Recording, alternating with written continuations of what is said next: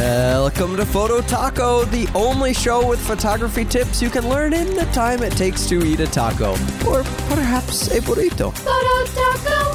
Hey everybody, welcome into another episode of Photo Taco on the Improved Photography Network. I'm your host, Jeff Harmon, and today I have brought on a special guest to help me answer some listener questions about lenses, my friend Brent Burnham of Brent Rents Lenses. That's not very easy to say, Brent.com. I know. Welcome to the show, Brent. Hi, and thanks for having me. All right. Well, as many listeners have asked for, I want to be very clear about things. This is not a paid ad for Brent's business. I asked him to come on the show because he's a frequent co-host of the Improved Photography Podcast and is going to start his own soon. Right, Brent? You and Brian are going to have a travel show soon. That's correct. We are planning on doing a travel photography podcast. And so we're working with the team at the Improved Photography Network to get that thing set up, and very excited about how that's coming together. I'm excited for it too. I love the podcast we have on the network, and I'm sure I will be an avid listener of that one, as I am all of them. Okay, so in the past few months, some of the listener questions have come in about lenses. And specifically, we've chosen what lenses many photographers should buy. Advice on how it is a photographer should decide which lens to buy. But before we do that, I want to give you a chance, Brent, to talk about or repeat the news that you shared recently on the Improved Photography Podcast with the Photo Taco listeners about your expanding of your lineup. Thank you. I am adding Nikon to the inventory. I'm starting out with at least two lenses, and I'm going to go with the latest and greatest 70-200, and that I did a survey on the group there on Facebook, and that was by far the most popular option. And then I'm also going to add the 200-500 Nikon for those really long reach items. And then I do have a special going on because maybe people know that they want to rent something in the future, but they don't have the date figured out right now. And also to kind of maybe gain a little interest in the Nikon side of things, I'm offering a pre-sale item right now where if people buy gift cards for themselves or for other people, they can actually use a code called, we'll have to put it in the show notes. It's called, I can't think of it right now. This is so funny. It's GC promo. I was thinking gift card. No, it's GC promo. And if you use that at checkout for the discount code at checkout, you'll get 20% off that gift card. That discount is only good through February 15. And that's the 16th is when I plan to put them on the website, and we can start taking reservations at that time for delivery by the end of the month or the 1st of March, somewhere in there. So it's just kind of a thing to say, if you want to get that little extra incentive to save a few dollars, that's a way you can do it, because you're going to also be able to use the improved discount code when you actually place the rental. That's another 15% off. So lots of discounts for the community here at Improved Photography. All right. They get to stack up some discount codes. That's great. Yeah. All right. So this episode's going to air on January 31st. So you'll have a couple of weeks there to take advantage of this opportunity and stack up those discount codes. Awesome. BrentRentsLenses.com. Okay. Let's tackle the topic now. So we've had, like I said, we have lots of requests from listeners over the last year. I've heard this a lot. A lot of people are really confused by lenses. They're confused by all the numbers that are on them, all of the different acronyms or symbols that are written on them, and have no idea what it is or how to determine which of the many choices even that they should go after in buying a lens. So we want to tackle that topic. I have a list of questions that I prepped ahead of time that I want to go through with Brent, get his expert opinion since he deals with lenses on a day-to-day basis in his business, and just kind of talk through it. So the questions came, the two that I picked. I've had lots of them, but the two I picked are some of our more active listeners in the Facebook group, which you can join, by the way, by going to facebook.com/groups/phototaco. And you're missing out a lot on the podcast if you're not participating in that group. So the first one came from Steve Blackett, and he said, I need to upgrade a lens. I keep looking at different lenses, Nikon, Tamron, Sigma. It's really tough to decide, as every lens has reviews that points out faults. Do you have any advice on choosing lenses or maybe a podcast topic for a future episode? I shoot Nikon crop sensor and have been looking at full frame lenses. My kit zoom just doesn't get me sharp images. Anyone else have input? Well, we're going to answer your question, Stephen, just in the course of the questions. We'll go over that. And then the second one comes from Catherine Johnson, who said, continuing the theme on lenses, if we get a podcast on them, Jeff Harmon, could there be some mention on third-party lenses? I'm considering jumping ship from Canon to Sony, as Sharky James talks a lot about Samyang lenses. I'm running into controversy on which is better, the brand or that brand or Rokinon for the Sony E-mount. So I want to tackle the first question there. I'm going to do them out of order and do Catherine's first. And just right off the top, answer it because that's a little bit simpler question. Because Samyang and Rokinon are exactly the same company, and so there's no difference between them. They're all that's identical. It's a Korean manufacturer that's producing those lenses. In fact, there's a third name that their lenses go out under, and that's Bauer. So all three names are the same manufacturer. Little to no difference between them in either build quality or image quality. Sharpness, any of that. They're all the same. The intention for the different names was kind of a marketing scheme based on where they sold the lenses in the world. They would carry a different name. I don't know that they've really stuck to it that well, as you see both Samyang and Rokinon at least sold in the U.S. I think Bauer too.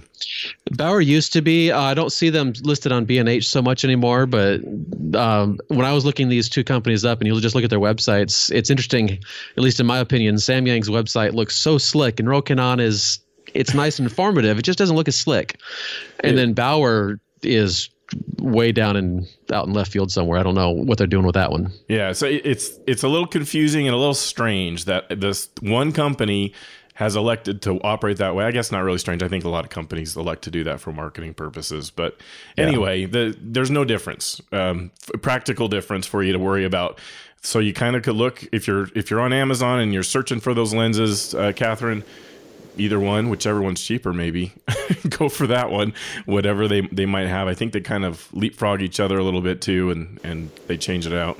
One of the things to kind of be aware of with those lenses, first off, I would categorize these in the disposable lens kind of category. They're not built with tremendous build quality. They're not intended to last for. This isn't a lens that's going to last you for 20 years and be perfect, or even really take a beating as far as weather goes. So they're just the way they're made. The emphasis is on the inexpensive price for getting a high quality result when using a lens, not on making the lens last. So that's a big difference. That's one of the reasons that they are so inexpensive. And not necessarily a bad thing, especially for a low-budget photographer, hobbyist photographer like myself. I have opted for that lens, actually. I bought one on Black Friday. So I waited for it. Was already inexpensive. I waited for it to be even more inexpensive in order to pick one up. And I bought the Rokinon 14mm f2.8 lens on Black Friday in 2016. I've shot it a couple times just to see how it works because it's different from any lens I've ever bought. But I haven't really made an attempt to take photos with it yet because I'm intending to use it for Milky Way shots, and it's not season for that here in Utah. So there you go. Most of these lenses from Rokinon, Samyang, Bauer, they are all manual. So that means not only manual focus, but even manual aperture. You can't control the aperture through the camera. You have to use a ring on the lens to change the aperture. So that's something very different from a lot of lenses and something to be aware of. Anything you want to add there, Brent? So one thing to think about with the Samyang Rokinon, or at least the Samyang I've been looking up, and that is they have started into the AF for two lenses. And they are both the FE mount, so that's going to be the Sony E mount, and so that's a 50 f1.4, and I think the other one is a 14 millimeter. I could be wrong in that though. So they are getting into the AF, so those are going to be a little more expensive. Right. But you're right with your 14 millimeter. Pretty much the only thing I hear people buying those for is astro work, and that's it. Exactly. It's nice wide angle f2.8 and the image quality. So there's other lenses. I have Tokina that is actually a bit of a zoom, but very wide. And the image quality I haven't been super happy with, especially on the edges. It's just unusable. What I have to do is zoom out so far, take it as wide as I can, knowing I'm going to throw away the edges in order to get a shot I'm even remotely happy with. So is that the 11-16 you're talking about? Yeah. Right. I have that lens, and for basically everything except astro work, even astro is fine. It's just you got to know what you're dealing with on those edges. And somehow Samyang has been able to hold it really tight in that 14 f2.8, and that's really nice. Yeah, in a relatively inexpensive lens. That's what the whole appeal is. It was a way for me to get, because it's a lens I will only use for that purpose. That's so wide, and I shoot crop, so it's really, really. Anyway, I definitely didn't want to invest a lot of money in a single purpose lens. So if it falls apart in a couple of years, it's okay. All right. So hopefully that helps, Catherine, with that question, clears that up for you. If not, let us know in the Facebook group, and we'll try to follow up with comments. Brent and I will watch that. Okay. Absolutely. Next question. Brent, you've obviously spent some time working out what lenses that you were going to buy. You started a business where you rent lenses out. Yes. How did you decide which ones you were going to put in your inventory?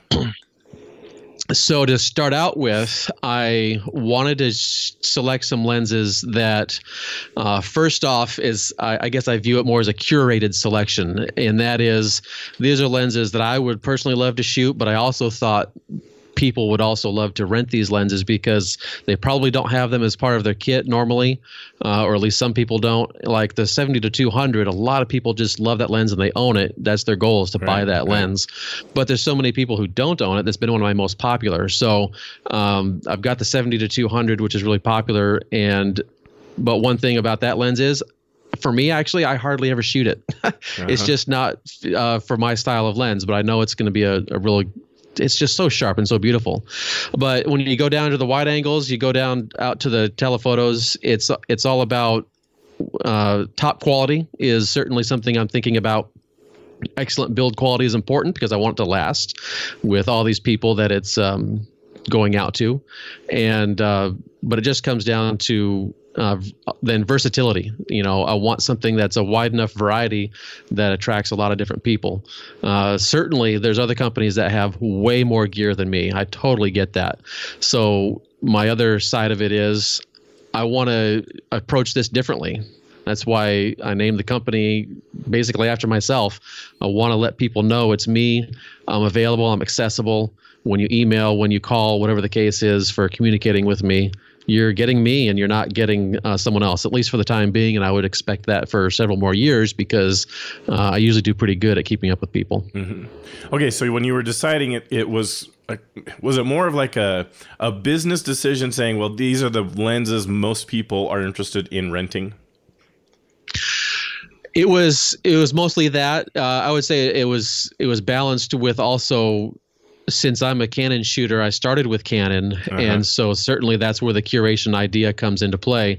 There's also budget that goes into line. So when I get into the longer lenses, I don't have the 400 f2.8. It's like $11,000 lens. Right. So there's certainly other limitations that are going into that, but by and large, trying to find a slice of lenses. So you'll find there's no kit lenses in my selection. There's no, I might call kit plus, where in the Canon side anyway, the non-L lenses, always definitely going for the top quality L lenses and the equivalents if we're going outside of the Canon brand. And there's a big reason for the L. It's not only image quality, but the build quality. You've got to have these lenses hold up. They can't go out and fall apart in the hands of someone as they're renting it. Definitely. That's, when I went with the Sigma 150-600, that's why I went with a sport model. While it's heavier than the contemporary model, it's definitely built way, way better. And that thing it looks brand new still today, even having gone out to several people and me using it myself out at the ocean or wherever, getting some wave action. It does really well, holds up excellently. Okay, so how do you determine that as you're sitting in your house looking at a bunch of lenses? How is someone supposed to tell, the build quality of this one is way better than that one? So certainly there's what the company says about it. One thing that I was impressed with by Sigma on that sport lens, when they were first coming out with it, they published a video where certainly they're in the studio, but they just, the really dramatic lighting and dramatic sounds and all that stuff. So it kind of gets you excited. But they turned on a shower and just doused that thing with water. Now, they didn't dunk it, but they doused it with water. And of course, it was fresh water, not salt water. Yeah. But still, if you can just shower it and it still works perfectly after 30 minutes of being pelted by the rain, I think is what they said it was. That's impressive. I think I hope I can believe them when they say that. Okay. But then there's also certainly things about the people that review lenses more on the technical side of things than I do, or more on the build quality side of things than I do. Like when I review a lens and I put a YouTube video out there, I'm usually reviewing it as a common use case scenario. How does this lens fit in your kit? What do you use it for? And I tend to not get into the nitty-gritty details. I would do that some, but that's not something that I don't think most people are super concerned about. But there's also lots of other people that do that really well. Right. And I'd rather take the approach of saying, this is how I use it. Maybe that can be an inspiration for how you would use it too. Right. So reading reviews from various locations, Amazon is very popular way to look at reviews. There's also B&H. I love the reviews that B&H has. I tend to trust those a little bit more because that's a dedicated store to just photography. I mean, they do video and audio too, but as far as in this genre of work. But we also have a fantastic resource in dpreview.com. They have a lenses tab. They call it their lens hub. I love this site because when I'm looking at how old is a lens, they'll tell me exactly when it was announced, when it was released. And it's wonderful information to have because I'm also looking at, say, Canon rumors to see what they're suggesting, new lenses may be coming out. Or cameras may be coming out. Nikon rumors is the same way. There's Pentax forums for the Pentax side of things. So there's just lots of different places, and you got to be able to just maybe somehow take it all in and then make the decision for you. Because I know some places that you're going to find reviews, they leave a negative review, and they're like, well, but did they get a bad copy or do they just not know how to use the lens? Or not knowing how, or you took it into some massively extreme situation and it got broken. It's going to do that sometimes. They aren't indestructible. Definitely. Yeah. So doing what you can to just really fill yourself with that information certainly helps a lot. And that's how I also approach it. I'm certainly more interested myself. I'm interested in more the newer lenses. Right. So I'm really interested in what's coming out next and that kind of thing. So I'm more on the cutting edge side of things. But when I'm looking at, say, now I'm getting into Nikon, this is the exact process I'm going through as I assess where Nikon has been. And actually, before 2003, I used to shoot Nikon, but I switched in 2003 to Canon. But they've made a lot of changes in their lens lineup that makes a big difference. They have their G designations, their E designation now for their lenses, AFS versus non-AFS, all these different kind of designations that I'm relearning basically as I'm looking to add more Nikon lenses. Yeah. And that makes a decision too as to exactly what camera does it work on. Right. Because some of these newer lenses aren't going to work on your older camera bodies, and that's kind of disappointing. So there's that kind of thing you need to look at and make sure you're aware of as well, because you don't want to buy a lens and all of a sudden, well, my camera body is 3 years old, and all of a sudden this lens doesn't work. That would stink. I like your suggestion a lot about DP review. I've spent a lot of time out there myself, and the valuable part of it I find is the way that they can distill and incorporate all that really massively technical detail about a lens that is really hard for an average photographer to understand. They're going into aspects of it that you never really have to understand as a photographer. Absolutely. And they have a good way of presenting it and distilling it down into something that is actually consumable by the average photographer, and compare them, kind of see the difference. Then you can decide, well, they have a great way even on just their site to compare lenses side by side. And then you can help make a decision about, is the extra expense because there could be like a massive difference in cost between those two things. Yet the image quality and the actual throughput, or what the quality of the images that come through the lens, may be very comparable when the price points are very different. And then you might know, well, there's probably a reason for the build quality, and they may say something about that. They do reviews of the lenses too. Or you can start then investigating, like you said, go to B&H, look at the reviews there. Maybe some of the other lens rental companies, they provide reviews, so you can assess that build quality aspect and have that be there. I would stay away from the Amazon reviews having any sway. Any sway at all, really. It's so tough to put faith. I think in this type of product, it's so tough for me to put faith in many Amazon reviews. Some of them are probably really decent, but if it's something like I'm buying computer memory, does it work or doesn't it work? And that's all you need to know. But if you're buying a lens, there's a lot more to it. And so definitely go to these other locations that have lots more detail, and they do a really good job of distilling that detail. So with Steve's question here about he's being really confused by the reviews, I'm going to guess, I don't think he said in his comment there if it was Amazon or not, but I'm going to guess that it was Amazon. And yeah, that's highly likely. You got people who may have got a bum lens, and that's unfortunate, but it happens. And that may be another. Well, I don't want to talk about that in this episode. I'm going to be going through more detail about the different symbols on the lenses, what they mean, the characters, and all of that. I'm going to go through that in a whole separate podcast episode. So good, that's needed. Okay, so let's talk briefly. So the other part of the question that I think both of them had was kind of this question about third-party lenses. Yeah. And is that something worth looking at? Is it something that's going to be okay? Is it not? So tell me what you think about these third-party vendors. Like, you have some big ones: Tamron, Tokina, Sigma. We talked about Rokinon, Samyang. There's Zeiss. There's a lot of third parties that are not Canon, are not Nikon, are not Sony. Yeah. What do you think about them? How do you evaluate if that's worth doing or not?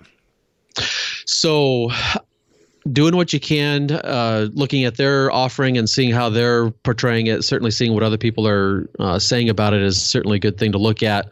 I happen to also have the benefit of putting my hands on a bunch of these, because last September I found myself in Cologne, Germany at Photokina, the biggest photography trade show expo in the world. It happens every 2 years. And so when you're able to just see that and look at it, you can literally attach your camera to them and just try it out for yourself. That's a bonus. Most folks don't have that opportunity, but maybe you've got a camera store nearby that might have those, and so you can get your hands on them. It's a good idea to get your hands on them, I think, anyway. But for my opinion on these, Zeiss, possibly more because of their reputation these days than anything else, would be the top one for quality, regular image quality and build quality. Just fantastic lenses. But Sigma, with their art lenses, has really been giving them a run for their money in most cases. You have the added benefit of autofocus in Sigma, where Zeiss is all manual focus. And then, but those Sigma art lenses, they've just been really knocking it out of the park. Yeah. Before Sigma recategorize themselves with their what they call their global vision lenses, that's their contemporary, their sport, and their art lenses. It was worth it to look at Sigma if you really needed to save your money, but I was just like, it's not for me. I did it when I really started out. This is like 20 years ago, but now that I'm looking for that little extra quality and I'm really discerning about it, I just shied away from Sigma. Now with their global vision, absolutely, they're back in the game, and I really like what they're doing with their art lenses and their sport lenses. Tamron is a little bit, at least for me, is a little bit of kind of out there. I'm still not exactly sure where they're going, because some of the lenses they've recently produced are just top notch, and some of them are kind of like, well, they're really good, but I'd still rather stick with a Canon option, or I'd rather stick with a Nikon option. And then Tokina is the same way for me. There's a couple in their ATX Pro lenses. They have both for the crop sensor and the full frame, and it's nice that they designate it very clearly with Tokina. But those are they make some really good ones, but the ones that have come out more recently, like the 11-16, 11-20, those are really good ones for your all-around wide angles. But I stick to Sigma and Canon/Nikon mostly. So my own experience, I haven't actually owned a Sigma yet. I want one of the Sigma Arts. That would be the Canon stuff's just too expensive. So I won't ever be getting one of those probably. Well, I can't say ever, but I'm a long ways away from getting that. The Sigma that's kind of the top of the third party range for me. Zeiss is way out there too. There's no way I'm gonna afford a Zeiss either. Right. But so Sigma is kind of where for a hobbyist like me, tighter budget, Sigma is the one that's the thing I want. Tamron is more kind of where I've been able to get to. They're slightly cheaper usually and have really decent quality. I've been very, very happy with my 24-70 from Tamron. Mm-hmm. And then I have that wide angle from Tokina, which is in general pretty good, but just not enough for the Astro that I wanted. So I had to get a special lens for that. So I'd kind of put them in that order: Sigma, Tamron, Tokina, myself. But it's my own personal experience. It doesn't really mean that's how it is. Just my perspective. And it can depend on exactly what you're going for. Like if you wanted a macro lens, there's nothing that Sigma offers that I could recommend as a top-notch recommendation. Okay. I'd go with the Tamron. They have a 90 millimeter macro that's just beautiful. From what I've read, I haven't shot it yet, but from what I've read and from what other people are saying, it'd be great to have. It's a recent offering. They've just released it recently, and looks really good. Sigma, I presume, will come out with something here shortly. But if you needed to go third party, Tamron for your macros is where I would recommend you go. And then, of course, all of this can change based on what sales they might be having going on. All of that can be different. Yeah. As you go to look at them, you can go ahead to DP Review. I definitely would say kind of start there probably and get a good idea of at least the top 2 or 3 you're looking at. Then go research them further on other sites like B&H and so on, and to check out reviews. Make sure you get what the today's price is on all of them from the different vendors, so you can account for that and make a decision. But you probably are going to be. It's not probably going to be a break you moment if you pick a Tamron and the Sigma had maybe slightly better quality or whatever. You're probably likely to have a pretty decent experience with any of those. You do get what you pay for. So there is that. You can have more chance of a bad lens from some of these, I think, than you would out of a Canon or a Nikon. There's some of those factors, the build quality. Although some of these third parties are built extremely well these days. Mm-hmm. Mm-hmm. Yeah. Okay. Are there any lens brands to stay away from in your experience? When I saw this question, I immediately went to the Phoenix lens brand. And as I look on B&H's site anyway, there's one lens left in the inventory on B&H. And so obviously something has been going on there with Phoenix. People aren't buying their lenses anymore. Uh-huh. Then there's a couple that I'm just not that excited about. I mean, there's Vivitar. They've been around since, forever. I just have a hard time parting ways with my money in exchange for a Vivitar lens. And then there's some other, I would guess, very much Chinese knockoff style that are just look on B&H, and if you don't recognize it, you're probably, that's one to, at least for your regular stuff, stay away from. Although one of them I found they're advertising as a soft focus lens. I was like, okay, if that's your intent, shell out a couple $100 for a soft focus lens, although you probably should get a Lens Baby if you're looking for that soft focus approach, because you definitely know what you're getting with the Lens Baby. It's well documented. People love the Lens Baby. I've got 2 of them actually. So it's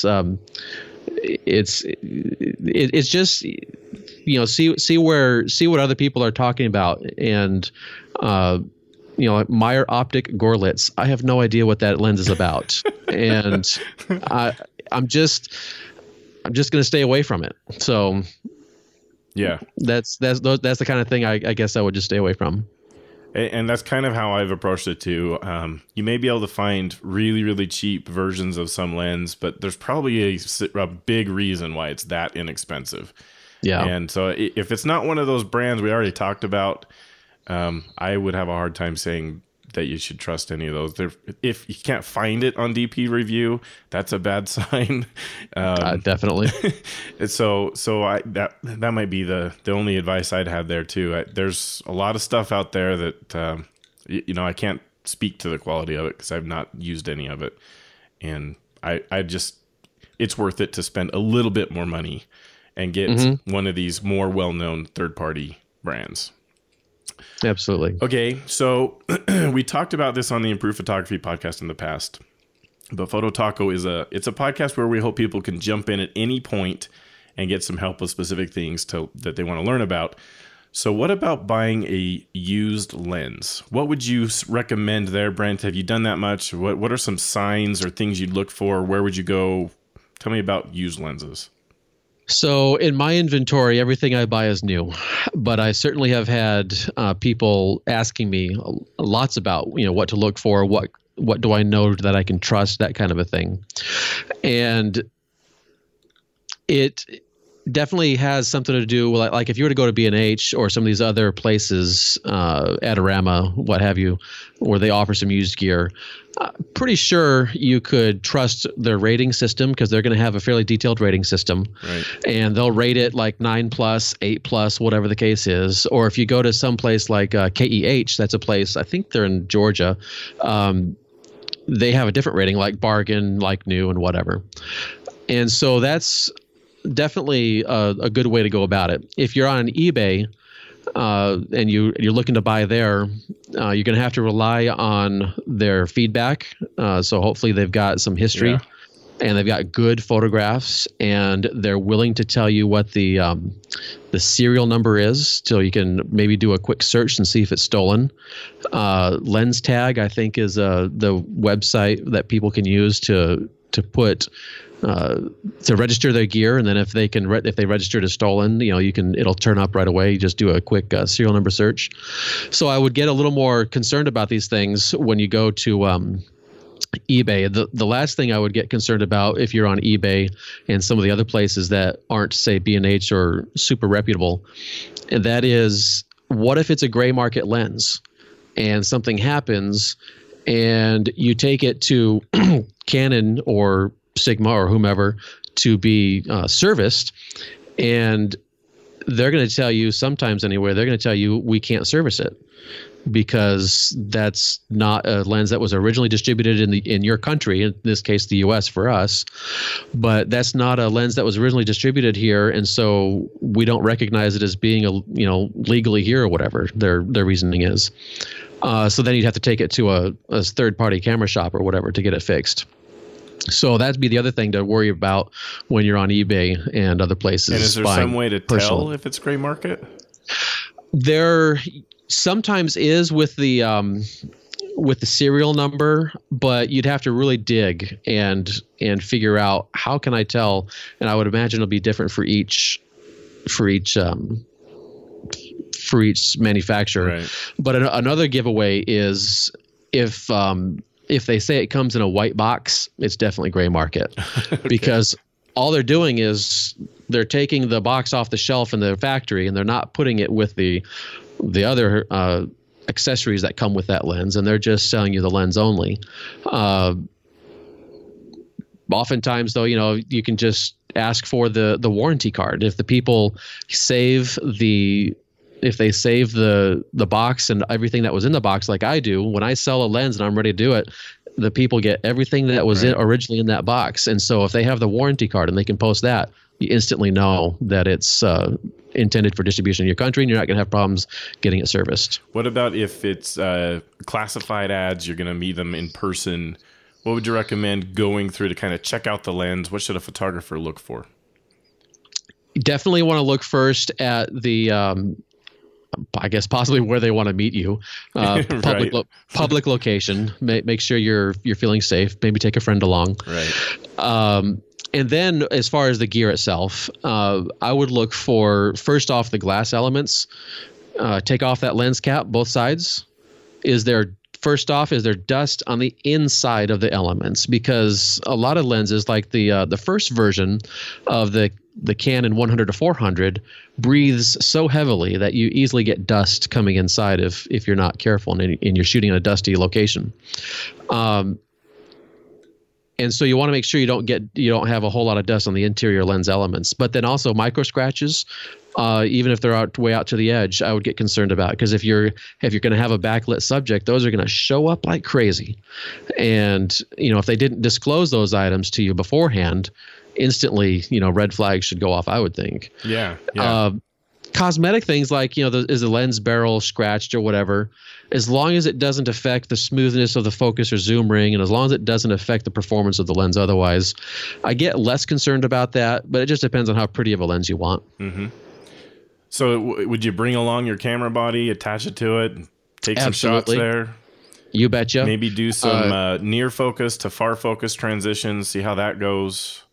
Yeah, see how fast it's focusing, see if it's focusing accurately, see if it even just communicates, because a lot of times it could just be the contacts that are dirty, but maybe there's some other problem with the lens. You want to do what you can to slap it on your camera. Maybe if you got two bodies, put it on both of them and make sure that it's working well with both. Mm-hmm. Okay, I think that's great advice there.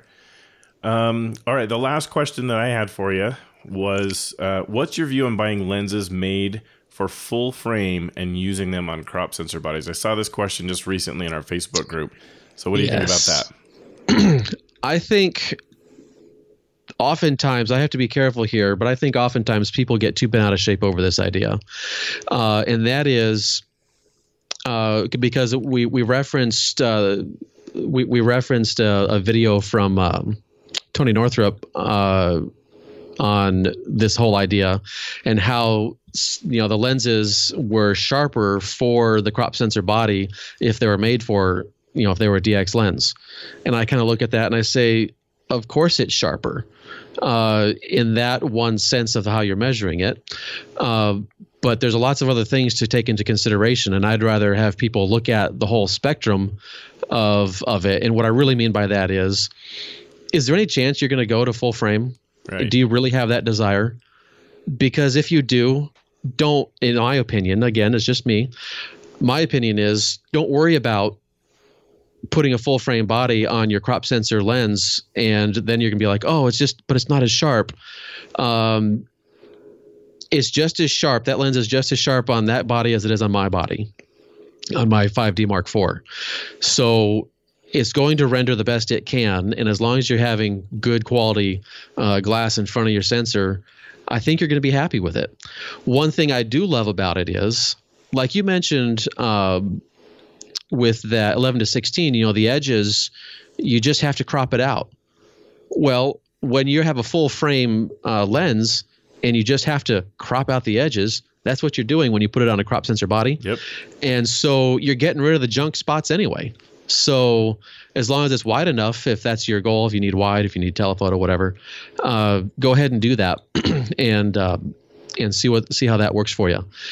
So I think it's just fine. My opinion is it's just fine to put full frame on a crop sensor. In my inventory, I have one lens that's a crop sensor lens. And I have plenty of people that are putting the full frame lenses on their crop sensor bodies and just loving it, especially that Canon 50 f1.2. Sweet lens. When you put it on a crop frame, it's roughly in the 75, 80 some millimeter equivalency. Just beautiful for portraits, and it's delightful. So I don't see a problem with it myself. Certainly there's some technical issues that I want people to be aware of. Sometimes it's definitely going to be sharper if you have that lens that's made for the crop sensor, and you should be aware of it, and you should be able to make the best decision for you. But Good. Don't take that only to all. Don't let that be the only thing you take to the bank, so to speak. Right. So, and I think that's the most valid point of it to me. If you ever think there's a chance you may go to full frame at some point, you need the lenses to make that transition. And so at least me as a hobbyist, I'm doing crop. I'm not sure I'm ever going to change myself, actually. Sure. It's working very, very well for me. I like it. It's a hobby. I don't know that I care about spending a lot more money on a bigger, heavier camera to drag around. But as I buy lenses, because I know there may be a day when I do it, I don't want to be caught in a situation where all I have are lenses that go on the crop, and I don't have anything going to full frame, and I've got to sell everything and try to worry about that. So I personally, every lens I've bought in the last couple of years has been a lens that will work on full frame. And it's working great. I like it a lot. So that's my personal recommendation too for any of the hobbyists that are out there. You're going to have to decide for yourself if you think there's ever a chance, or like you said, it might get just a tiny bit more sharpness, but I'm not sure I'd even be able to tell. You might be able to pixel peep and have some extreme situation of some sort where you can see a difference. And I love Tony Northrup, so I'm sure that there's some cases where that is true. I just don't think that it's going to apply so often that it would be an obvious and very important thing. Right. And one other characteristic of lenses is, especially when you're wide open, wide angle and wide open, but it also happens with telephotos, but the vignetting aspect of the lens. Right. When you're wide open, it just naturally vignettes on the edges. And when you're cropping in, you're vastly reducing that vignetting, and you can shoot wide open and hardly have any vignetting, which reduces your post-production. So it's actually kind of, I would see it potentially more of a benefit for running a full frame on a crop sensor body.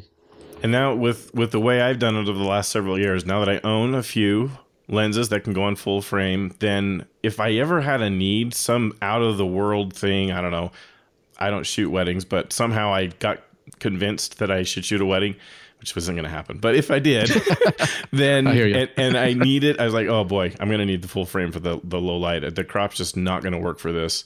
Sure. I could rent the full frame, not have to rent a whole bunch of lenses too. And I have my lenses I can go use on it. So it just puts me in a better position, I think, for my own personal use and how I'm approaching my own photography. But you're going to have to make your own choices, people. You're going to have to go decide for yourself. So hopefully we've armed our listeners with some of the information they need to be able to make that decision. Make sure that you go look at another thing I guess we didn't talk about yet was renting is a great way to figure this out. If you can't decide, rent them. Get it to your top 2 or 3 and go rent them. And Brent's got some that you can take a look at. If he doesn't have them, there's plenty of sites out there that have decent deals. It's not all that expensive, especially when you consider you're about to lay down quite a bit of money for the lens overall. Might be worth it to try it out. Go check out the lens. You betcha. All right, that's it for this episode. I hope you all enjoyed it. As a quick reminder, you can suggest topics for the show through Facebook, facebook.com/group/Phototaco. You can go through Instagram, messaging at Phototaco Podcast, or email where the address is phototacopodcast@gmail.com. No question too basic or too complicated for the show. I brought on Brent to be an expert witness in this episode today, and I'll do it in the future if we need that based on your questions. Also, check out the other podcasts on the Improved Photography Network. We have Portrait Session, Tripod, Improved Photography, and a soon-to-come-out travel show that we don't have named yet. We're working on it. Also take some time to head over to the mothership that makes all of this possible. None of the Improved Photography Network would even exist if it wasn't for improvephotography.com. Head over there every single day, or you're going to miss out on a lot of great news articles, gear articles, photo tips. It's the best way to improve your photography. And thank you, Brent, for joining me today. Absolutely. Thanks for having me. All right. Bye-bye. Bye-bye. The views expressed on this program by independent host guests and callers do not necessarily reflect the views of Improved Photography LLC or its advertisers. Some links mentioned on this program are affiliate links where a commission reserved. Olé!